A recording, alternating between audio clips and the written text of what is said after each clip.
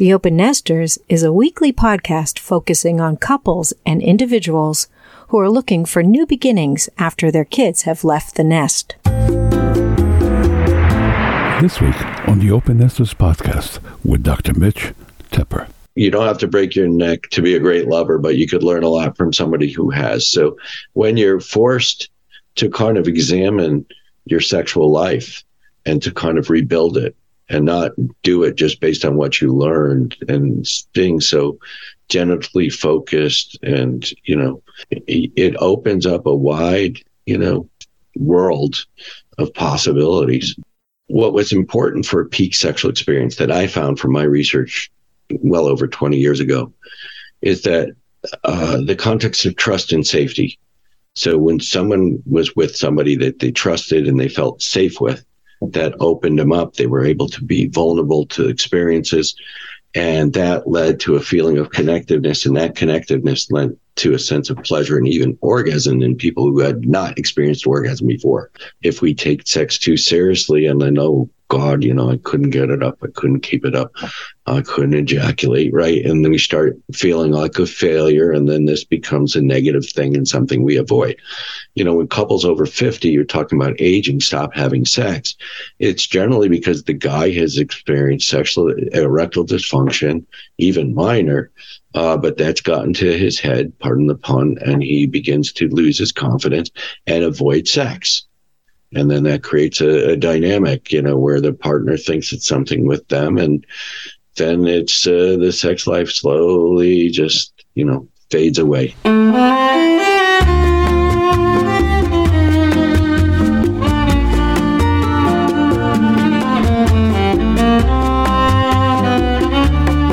Mitch Tepper received his master's degree in public health from Yale and PhD in human sexuality education from University of Pennsylvania.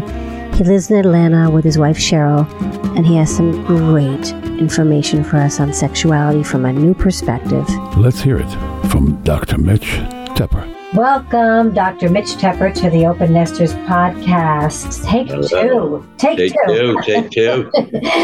Mitch and I met in person, but I'm not a very techie person, and it was the first time I was using a portable mic. So I'm happy to do this now because then he presented me with his book, and I've since read it, which is called Regain That Feeling, Secrets to Sexual Self-Discovery, because Dr. Tepper and my friend Mitch is living with a spinal cord injury, and he teaches sexuality from a very deep and beautiful place. So welcome. Let's start with your origin story, because that was significant in your life to how that really impacted who you are and what you've become as a teacher and a man in the world today. My origin story, I guess that's my rebirth into spinal cord injury, right? Something like that. Yeah. Diving head first. So I grew up with Crohn's disease. I guess that's an origin. And had surgery in my junior year of college and ended up with an ileostomy, which is a bag I wore on my side. And the doctor said, don't let that keep you from doing what you want to do. And I said, I want my job back as a lifeguard. So he signed my release. And, I had went from about 110 pounds from when I was sick and had surgery to about 160 pounds. And my first week back at the Lake Mohegan in Fairfield, Connecticut as a lifeguard, end of the day, I was going to fix a buoy. I ran up to the line, put my hand over the bag that I used to wear on my side. I had a tool in my left hand to go fix a buoy, and I dove. And usually I would just do a flip over that line and just keep going. And this day I head planted and, broke my neck. So that was my introduction to my new life as a person with a disability. So that was the impact, obviously, and all of the things that are the learning since then have become such an amazing part of your life. And the reason we want to talk about it is because as we get older, disability is often what limits us. And I know that they said you would never have children, and when you did have a son, and you have love and sex in your life. So all of those things are just so significant in us aging. And and then how the relationship has developed in your life with your wife now and your son who became an adult, and how you've been able to teach them. I'd like to start with your family and then others about life as a sexual man, even though you went through such a setback. Wow, that's a big jump from breaking my neck to family. But yes, I was in business school at the time, and I graduated and went on and wasn't happy with that, and eventually found my way back to a master's in public health at Yale, where I did a national research study on sexuality and spinal cord injury, and that led me to go get my PhD in human sexuality education. So after I broke my neck, seemed like only about 5 months before I met Cheryl, and no, I'm getting my timeline mixed up here. 5 months from when I met Cheryl, we got engaged, but it was about 2 years after I broke my neck. So I broke my neck in July of 82. I went back to Bryan College, where I was in probably September of 84, and re-met my wife. I met her briefly, I guess, at a party before I broke my neck. I ended up moving into the dorm where she lived on the same floor because it was accessible. And so I met my wife in college. We dated. I guess some people would say briefly, other people would say long enough. But after 5 months, I proposed, and we had a long engagement. And then in 1986, we got married. So, I think, we learned about a lot of young couples, we learned about sexuality together. I mean, I had some experience before I broke my neck. She probably had less than me. So we kind of grew together over the years. She was never, she met somebody in business school who was heading towards Wall Street. Now I'm a sexologist, so she didn't see that one coming. And we were together, for about 10 years. The first 4 or 5 of those, I was in banking before I went back to school. And then we had Jeremy after about 10 years using some assisted reproductive technology. I was using a vibrator at home and at-home insemination. So at this point, I was already into my research, and thankfully for some guidance from a Dr. Beverly Whipple, the G-spot lady, she instructed me on how to do an at-home insemination, and after several tries, that was successful. And now we have Jeremy, who's 26 years old. So, Cheryl and I would say, grew together. And as I learned more professionally, I would share with her. That's not always the greatest thing. Partners don't want your partners to be your teacher all the time in that way.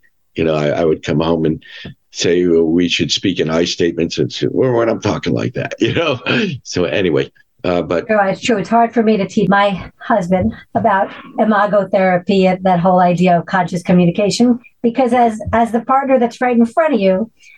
So how did you learn together? I mean, how did you learn about even your own sexual lives together during this time? Like, what was your best learning? Well, I mean, we learned together as far as I was very open. I was always, reading and exploring, and she was always open to experimentation. I don't really think there's ever been anything that, she's really had a hard no to. So, it's just, I tell people, before I was doing all of this work, I thought we were kind of vanilla, and then when I learned about what people think is kinky, I'm like, oh, we've been kinky all this time. And I say that people with disabilities have to be kinky by default.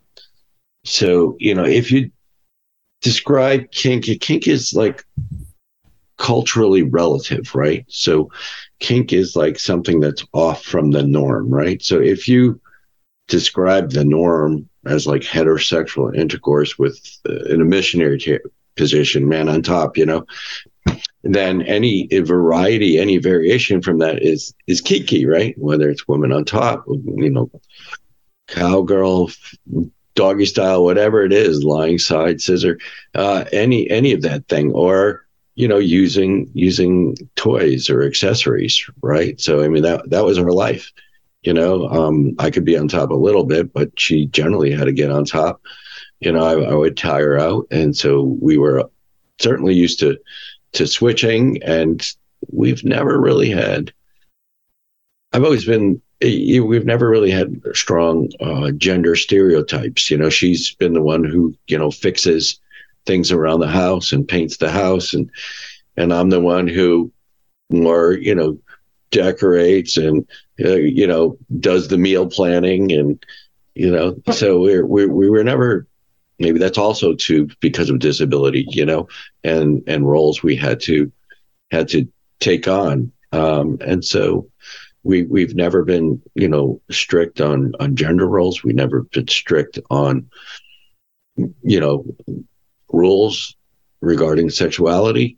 So you were deconstructing some of societal norms back then. So how you're teaching that is what will. Well, I think, like I said, you don't have to break your neck to be a great lover, but you could learn a lot from somebody who has. So when you're forced to kind of examine your sexual life and to kind of rebuild it and not do it just based on what you learned and being so genitally focused, and it opens up a wide world of possibilities. And gender that our millennial kids have opened up, and being able to be who you are, even if it's awkward and it's not something we're comfortable with. Like, I wonder if, Jeremy, if your son watching you guys manage that and manage your own, even if they didn't know the sexual intricacies, the gender roles, the idea of how does a give and take work? How do we not go with what the rest of the world is doing? Do you think that was actually a teaching for him? I always wonder. I think so, and not just through osmosis, because as a sexuality educator, it's easier to educate your children than your partner, and so we always had books around, age appropriate books on sexuality education, and some of them, question some of the gender assumptions, and part of comprehensive sexuality education and age appropriate sexuality education is teaching kids about gender and relationships, power dynamics, and so, I'd say, you don't want, to play with girls, or girls are bad. Your mother's a girl, just pointing out some basics.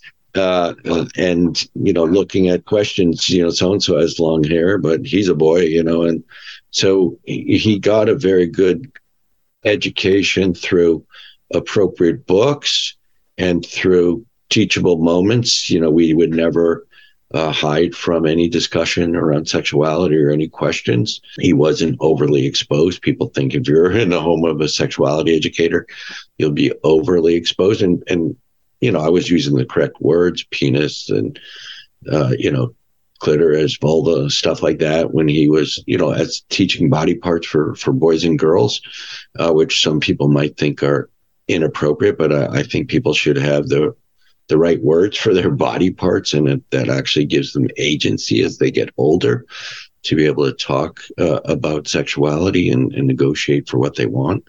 So, as a kid, he got, I think hopefully exposure to good, balanced, loving relationships. We're comfortable, with, public expressions of intimacy, or at least in the house, of hugging and kissing, and so he sees that. I think obviously he's grown up in a different place, different environment than a kid with two able-bodied parents.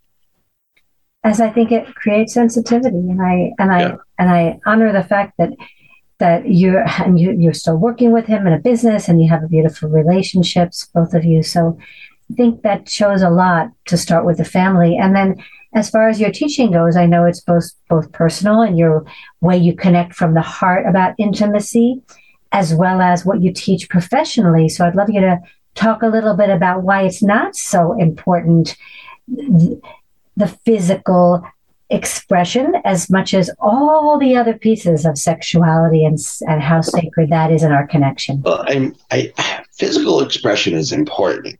I'm not saying that. It's the tendency we have to overly focus on technique, right? Everybody tries to solve their problem with a new vibrator, right? Or some other new sex toy or some new drug or aphrodisiac. And if it was that easy, as what it says on the cover of, Red Book or Cosmo or whatever magazine you want to pick up, we'd all have, perfect sex lives, but it really, fundamentally, we yearn for connection, and it's not like you can't have a good hookup. If we're talking about quality sex in a long-term relationship, we need some type of connection. We all have this desire to love and be loved in a sexual way. And my research on people with spinal cord injuries, I looked at lived experiences that impede or facilitate sexual pleasure in people with spinal cord injuries. So I looked at people with spinal cord injuries who reported having orgasm and those who didn't, and looked at some of the differences. And what was important for a peak sexual experience that I found from my research well over 20 years ago is that the context of trust and safety. So when someone was with somebody that they trusted and they felt safe with, that opened them up. They were able to be vulnerable to experiences, and that led to a feeling of connectiveness, and that connectiveness led to a sense of pleasure and even orgasm in people who had not experienced orgasm before. So this trust, safety, and connectiveness had the ability to transcend any physical loss to result in pleasure and orgasm. So that's what I mean. So there's this emotional safety, this foundation that allows one to really, and this sense of safety really allows you to explore, right? If you don't feel safe, then you stay where you are and you don't experiment, right? You don't open yourself up to different things. So if you feel safe, if and everything is possible. So, and that trust comes from my point of view, that it's beyond, it's an energy that we reinforce time and time again, sometimes through practice, but also through really deep love and witnessing one another. And so sometimes that's not a perfect road. And I'm sure a lot of your coaching, and I wonder even as how it relates to disability people as well as people who get older, how they can get through that discomfort and get through those bumps. Trust is a scary thing. Before you have it, right? A lot of people have been wronged, right, and violated, and it's very difficult to trust. And the only way is to kind of take it slow, get to know somebody, really get to know somebody. And so, like I said, a lot of people have fun sex hooking up, right? Go swinging, whatever, hook up with somebody else, and you're not in a relationship. It's just a purely physical thing. If that works for you, that's fine. A lot of time when you have spinal cord injury, if you have a loss of function, a loss of sensation, right, and difficulty with different things, like you have to reveal things about your bowel and your bladder routine, right? Then you're not going to want to do that too often, right? So it's not so much fun. So you're looking for more, repeat connections, repeat partners with repeated experiences, and then you could, once again, each partner is different, so you have to learn each other and get to know each other, and move from there.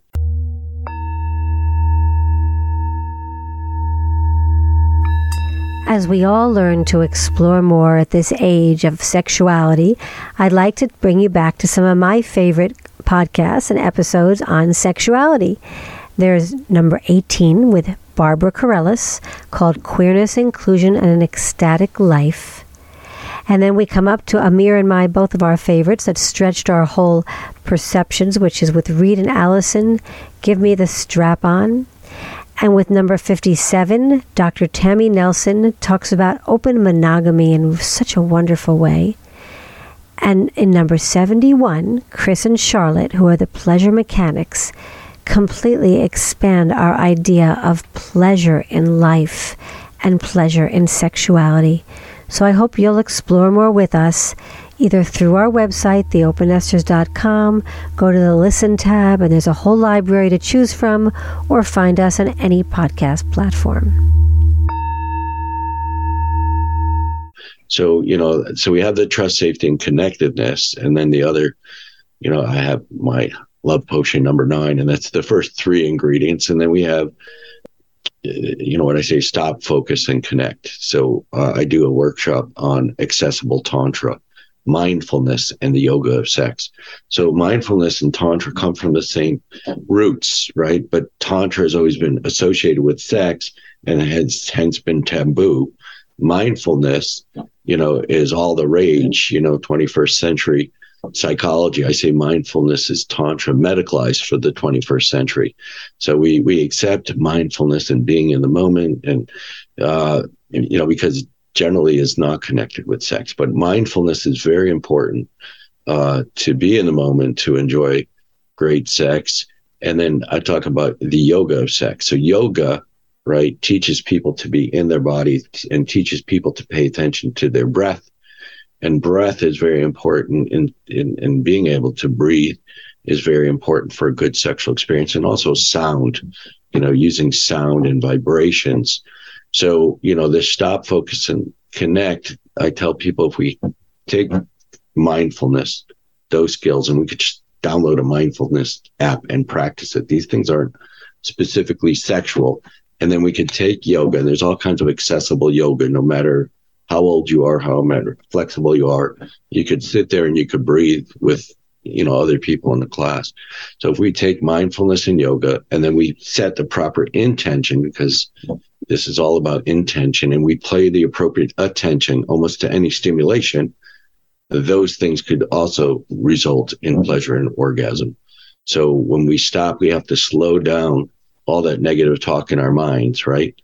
And we have to slow down the activity. And when we focus on what's going on in your body, focus on your partner, and then connect. You connect through eye gazing, connect through shadowing, through dancing, through breathing, through intercourse, right?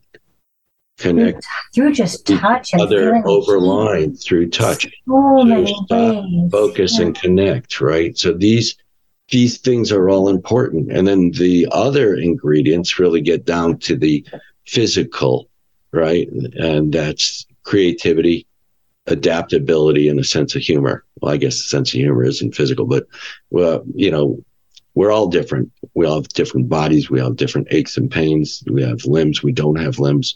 We have places we feel more or don't, right? So we have to be creative in how we play, right? And use our imagination. And as we get older, we learn to adapt to changes. And so, we need to use our skill set, our adaptation skills, apply them to our sexual life. And like I said, a sense of humor. I mean, sex should not be work, right? If we take sex too seriously, and then, oh God, I couldn't get it up, I couldn't keep it up, I couldn't ejaculate, right? And then we start feeling like a failure, and then this becomes a negative thing and something we avoid. When couples over 50, you're talking about aging, stop having sex.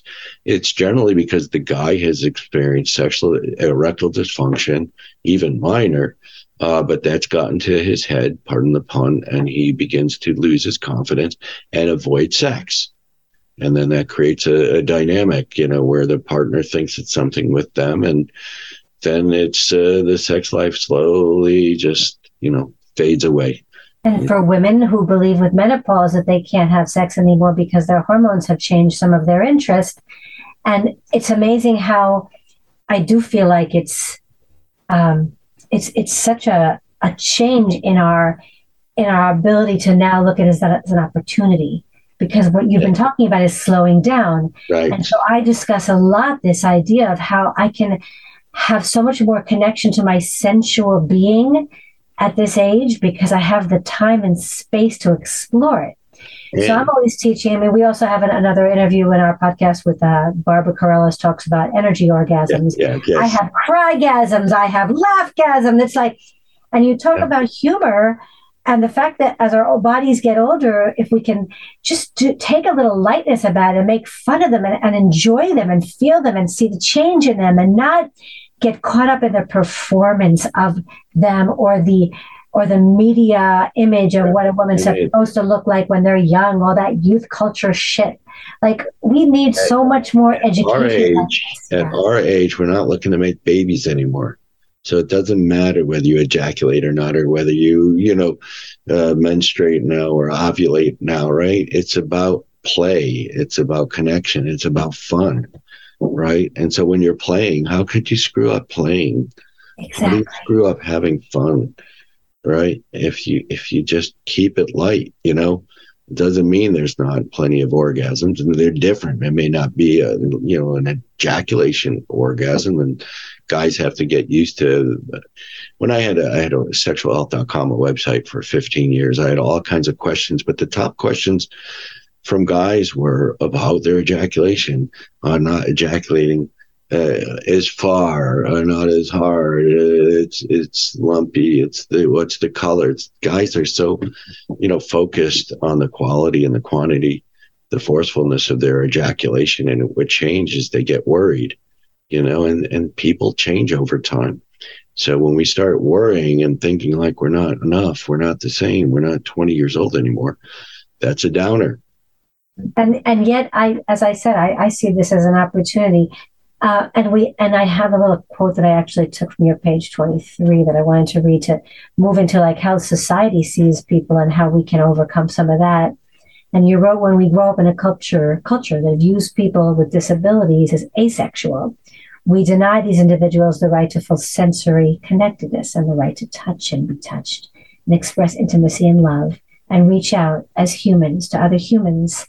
And this is the idea, like what is it with our society that we can in our own bodies kind of butt up against and say, this is not how I want things. And at this age, I want to, what you think of me is your problem, right? Overall. So it's your business. It's not, how do you frame your confidence as you grew having to deal with this all your life with society to be able to connect that way and deal with all the doubts that come up? I don't know. I was always kind of confident. No, I wasn't. I mean, as a teenager, I wasn't. Also, you said that Crohn's, I think you told me in our first interview that having the training with Crohn's also taught you that you were different even young. So, well, yeah, it taught me coping skills, right? So I developed coping skills, and so I was able to cope. And then, as far as, I tell other people as far as inoculate themselves against rejection, so everyone gets rejected, it might be, might because they don't want someone who's bald, right? It may be they reject somebody because of their religion, people get rejected for all kinds of reasons. And so, we have to learn not to take that personally, right? And so when we want everybody to reciprocate and feel like everyone should, I mean, that's just a false assumption. It's just we have to look for our people by connecting with the people that resonate, right. Instead of thinking we should be able to appeal to everybody. And especially as we get older, I feel like it becomes even more essential for us to say, not that I can't connect with somebody young. I have men and women friends at this age that I'm developing anew, and because of my vitality at this stage that we call the open nesters, I can connect with those people whose energy is coming up to meet theirs. Yeah. Sex isn't about age. When you're like you're saying, if you're vital, if you got great energy, if other people connect with that energy, sometimes age really is just a number. And age is a number, and I love the number. So, we've gotten so far from loving art, and I'm very much on this podcast about pro-age. And so I want to... I thought 60 was really freeing. I was like, Fuck yeah, right? Exactly. Yeah, I'm 60. I call I'm it sexy. I call it sexy. I've lived this long. I'm like 40 years with a spinal cord injury, and I think I'm still in damn good shape, for what I can do, as far as you work out. I mean, tell people how you've adapted to that, because I think that's a good example I just use what I can use. I swim, I hand cycle, I work out in the gym, I do things, whatever. I stay fit. I eat well. I want to keep myself the best I can. Not obviously, but I push a lot, in a wheelchair, so that's going to keep you in somewhat good shape if you don't overdo it for your shoulders. So I felt 60 was great. Was better than 50, better than 40, as far as feeling like screw you. This is me, and this is how we grow into it, and then better when we embrace it.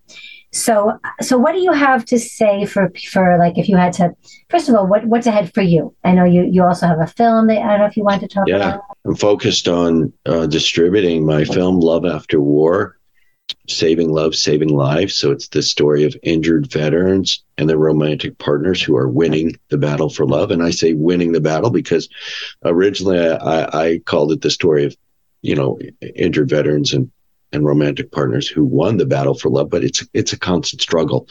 So I interviewed in this edit 5 couples, all with different very serious injuries, from multiple limb loss with genital injury and brain injury to blindness from gunshots through the face, spinal cord injuries with other multiple gunshot wounds, burns over 85% of their bodies, sexual trauma. So, I interviewed these folks and looked how each went from being kind of sexually devastated, feeling, unlovable after injury and after war, to, being in nice, strong relationships. And so using that to show a realistic vision of hope to all the other people who are struggling. So many more people, after injury and after service are struggling with their relationships, suicide or failed intimate relationships continue to be the leading contributor to suicides in the military and veteran population. So the number is close to about 40% of situations. The key stressor was a relationship problem.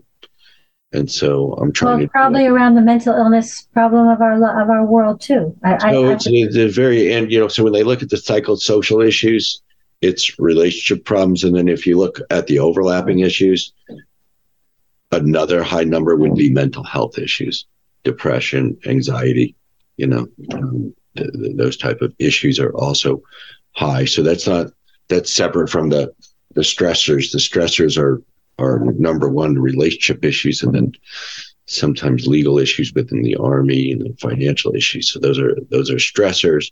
Other contributing factors are anxiety and depression, and often, resulting of moral injury, PTSD, brain injury. Those things are also, contribute to. So anyway, I want to make my mark, do what I can do in helping save love, save lives for veterans, and everybody can learn from watching this film. How can we find it or support it and support your work? So right now you could go to loveafterwar.org and learn about the film. There's a place you can contribute to help make an impact there. The film is now, if you're at an institution, well, anyone could, or community organization, New Day Films. It's there for a license, whether it's for 14 days, 1 year, 3 years, or 5 years. So the film is available for license through New Day Film, I think .com. And if people are interested in hosting a virtual private screening, and I could speak after that, they could contact me through loveafterwar.org or if they're interested now in doing a hosting in their own community, they can license it, and they could still reach out to me if they want me to either come in person or to do a talk back in this way virtually. And that's the best way to reach you is through that website, or is there other ways with your? Well, if it's about love after war, .org, if they put it in the contact form, I will get it. If it's just to reach me, they could go to drmitchelltepper.com, DrMitcheltepper.com. The contact forms really work. I give them priority in my mailbox. So wonderful. And is there anything else you would want to make sure that you haven't said, or that you'd like to wish for people at this stage of life as they become older, or see this change as being difficult, whether it's in their bodies or in their sexuality? Well, I say that, breaking your neck forces me and forces people to deal with all the aspects of aging at once, right? So it's like, you can't deny it, right? If you break your neck, and most of the time it'll cause problems with erectile function, and you have to look to taking medications or some other, support for your erections. Generally, we lose the ability to ejaculate without some kind of strong stimulation. We lose the ability to be to do every type of positioning or thrusting that we want. So we can't avoid it. We can't deny it. As you grow old and things change slowly, we could ignore it. We could deny it, right? And we could try to get by like we used to. And that's not a way to succeed. Have to be honest with ourselves, recognize that things are changing, and look for ways, I'm always looking to help people optimize their sexual pleasure. So how am I going to get the most out of what I've got? How am I going to give pleasure, if, I can't rely on the old ways? So, keep an open mind, stay flexible, stay curious, keep learning, don't give up. And then even communicate. If you find the people that I think the vulnerability piece is that who you can connect with and have a better sexual life with, if we are honest and loving, like showing up with our full heart first, because people get so caught up in that performance thing.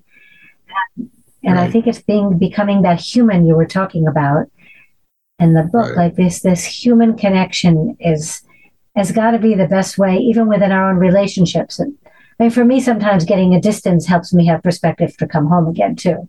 So I think, sometimes within a couple, if as you age, learning more, educating yourself, are there any places you would tell them to educate themselves more through more sensual education, to just be more in touch with the slowing down? Any places you would point at? As I said, you could, outside of the realm, you have mindfulness and yoga, but inside the realm, depends. You really have to be selective, but you could really get a lot out of a good tantric retreat. Depends on who you're with and practicing, but any type of sexual adventure together, or on your own if there's a group of single or mixed folks, right? So adult learning, but I believe a lot in experiential learning. I agree. I think that Amir and I learned the most from going to these nude resorts where people accept their bodies as they are, and there are older people that go to them, desire, hedonism, like the idea of just the openness of our bodies having, and then that stimulating sometimes to have that eye candy, so that it can then bring it back home to you. So I've loved that. I don't know what resorts you're going to. I've been to nudist resorts, and a lot of them are kind of, I'm going to use the term asexual, although they're nude and comfortable in their bodies, right? No, the ones that we've gone to, hedonism and desire, are about the sexual pleasure. Those are the names of the places. Hedonism, like in Jamaica. In Jamaica, desire used to only be in Mexico. Now they're opening more of them, and I think it gives couples a playground.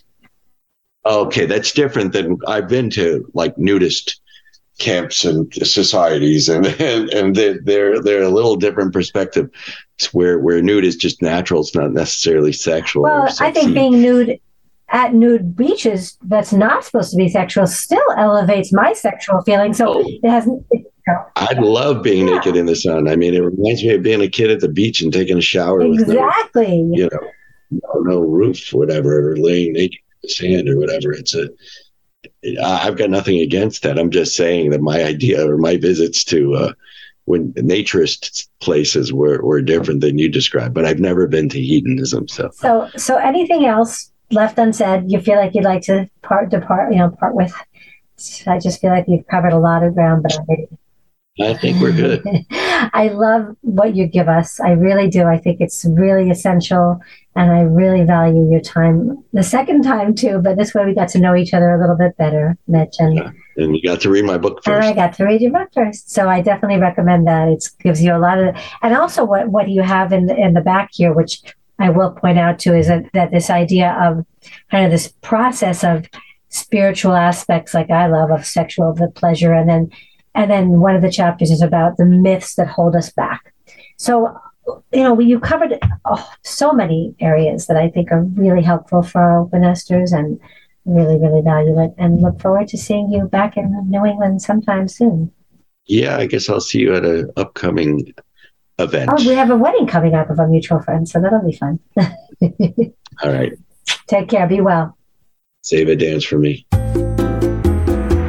As we continue our exploration of sexuality and Aging Month, please join us in the next 2 weeks for a 2-part panel discussion of 4 incredible women discussing aging and sexuality. This, I'm very pleased we got Mitch Tepper, Dr. Mitch Tepper, on our podcast. I know it was a tough go. We had to do the episode twice, but, it was well worth it at the end. Totally worth it. Yes. I'm telling you, I am experiencing, I didn't break my neck, thank God, but I'm experiencing some disabilities myself, with my shoulder, rotating cuff. And for the last few weeks, I couldn't do what exactly I wanted to do and could do like 3 months ago. So I feel a little bit disabled and unable to accomplish a lot of tasks that has to do with physicality. And here is a guy that has a spinal cord injury. And his attitude and his perspective and the way he lived his life, he's not telling you how to, he's telling you how he did. And it's incredible for me to see and learn, and really putting my little self-pity of myself to shame. I agree. He gives us an idea of how to use our skills as we age to adapt. And that's what he talked about, is that to talk about what we had in the past as we get older and to expect to stay the same is just a little bit insane, because our bodies are going to change. Exactly. And I love what he talks about, and how he goes into one of the sexual forms that I love about Tantra, and talks about that it's mindfulness for the 21st century in a scientific way. Right. And the sound vibrations that he discusses, being in the moment with our bodies, and that yoga of sex and breath. So when we set better intentions about what we can do, and it could be just a mental thing, like with you, with more of the S&M, like the mental state of that. Correct. Sometimes can be without all the sexual, which S&M, right. BDSM is not even always sexual. Right. So just the brain and our imagination, how to use that. It opened up the ideas that it's all about our thoughts. It's all about what I'm thinking. I always wondering how there are some people that just gave up on sex, that hasn't had sex for a long time, men and women. And men, now I understand a little bit better why men do not have any more sex, and they have a little shame, a little discomfort with not getting an erection, or a lot of shame, or a lot of shame. And then they say, you know what, that's really feel uncomfortable to me. I'm not going to do this again. And then the wife feels like she's not turning him on. Right. And so it becomes a vicious cycle. So exactly, it's so true. It's like performance is so big in our society. So Mitch's suggestion was really, don't take it too seriously. It's happened once. It's happened twice.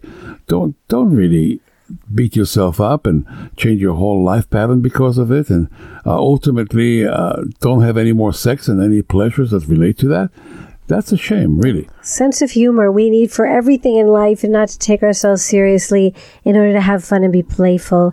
And I also love his love potion number 9 of trust, safety, connection, stop, Incredible. Focus, connect, and then the creativity that we're talking about how we and adaptability and the sense of humor. So I thought this episode teaches so much, and I wanted to say that about the love potion number 9, but you covered it very well, Tessa, and I just wanted to add just that disability has always been kinky for him, and that's, you have to use your imagination to think about exactly what that is. He hinted it a little bit, but he's an incredible human being.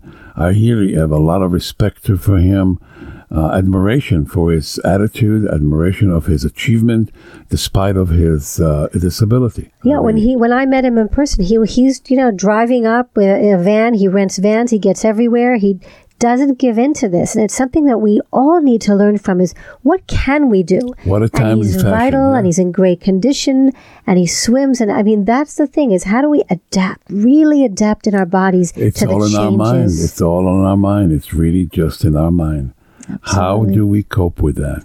What do we tell ourselves? What story? How sorry we feel for ourselves? Do we feel pity? Why me? And all this other, I guess, legend and fables we tell ourselves that it should be this way, it should be that way. The myths that are in his book. That's right. Right. And I love that he said at the end, "Oh, we'll dance at the wedding. Save me a dance." So he's ready to dance at any time, and I love that about any human being. So thank you so much, Mitch, for this incredible interview. Nobody's perfect. Nobody's really can get exactly the state of mind to overcome and muscle through discomfort in bad times, but we all have to try our best, really try our best. It's a training. I guess we have to train our brain to think positively and to think in progression and to think that way. Amen to that. Anyway, hope you got something out of this particular episode. I sure did. The time, it was very timely and relevant for me. So visit us on theopennester.com. That's double N in the middle, S at the end. We love to hear from you. And Tessa will tell you about our Facebook and Instagram. Yeah, social media is growing. We thank you for getting on there. And also on our podcast itself. If you're in a podcast platform, please subscribe and share. And really thank you for helping us grow to really be a relevant. We're in the top 15% of relationship podcasts. And it's really, it's just inspiring to me to know that you're out there listening. And we would love your comments, and we would love you on our closed Facebook page to talk about how you feel about what you've learned from this and how we can all grow together. So, till next time, this is Amir. And this is Tessa. And we will see you on the next episode. Ciao.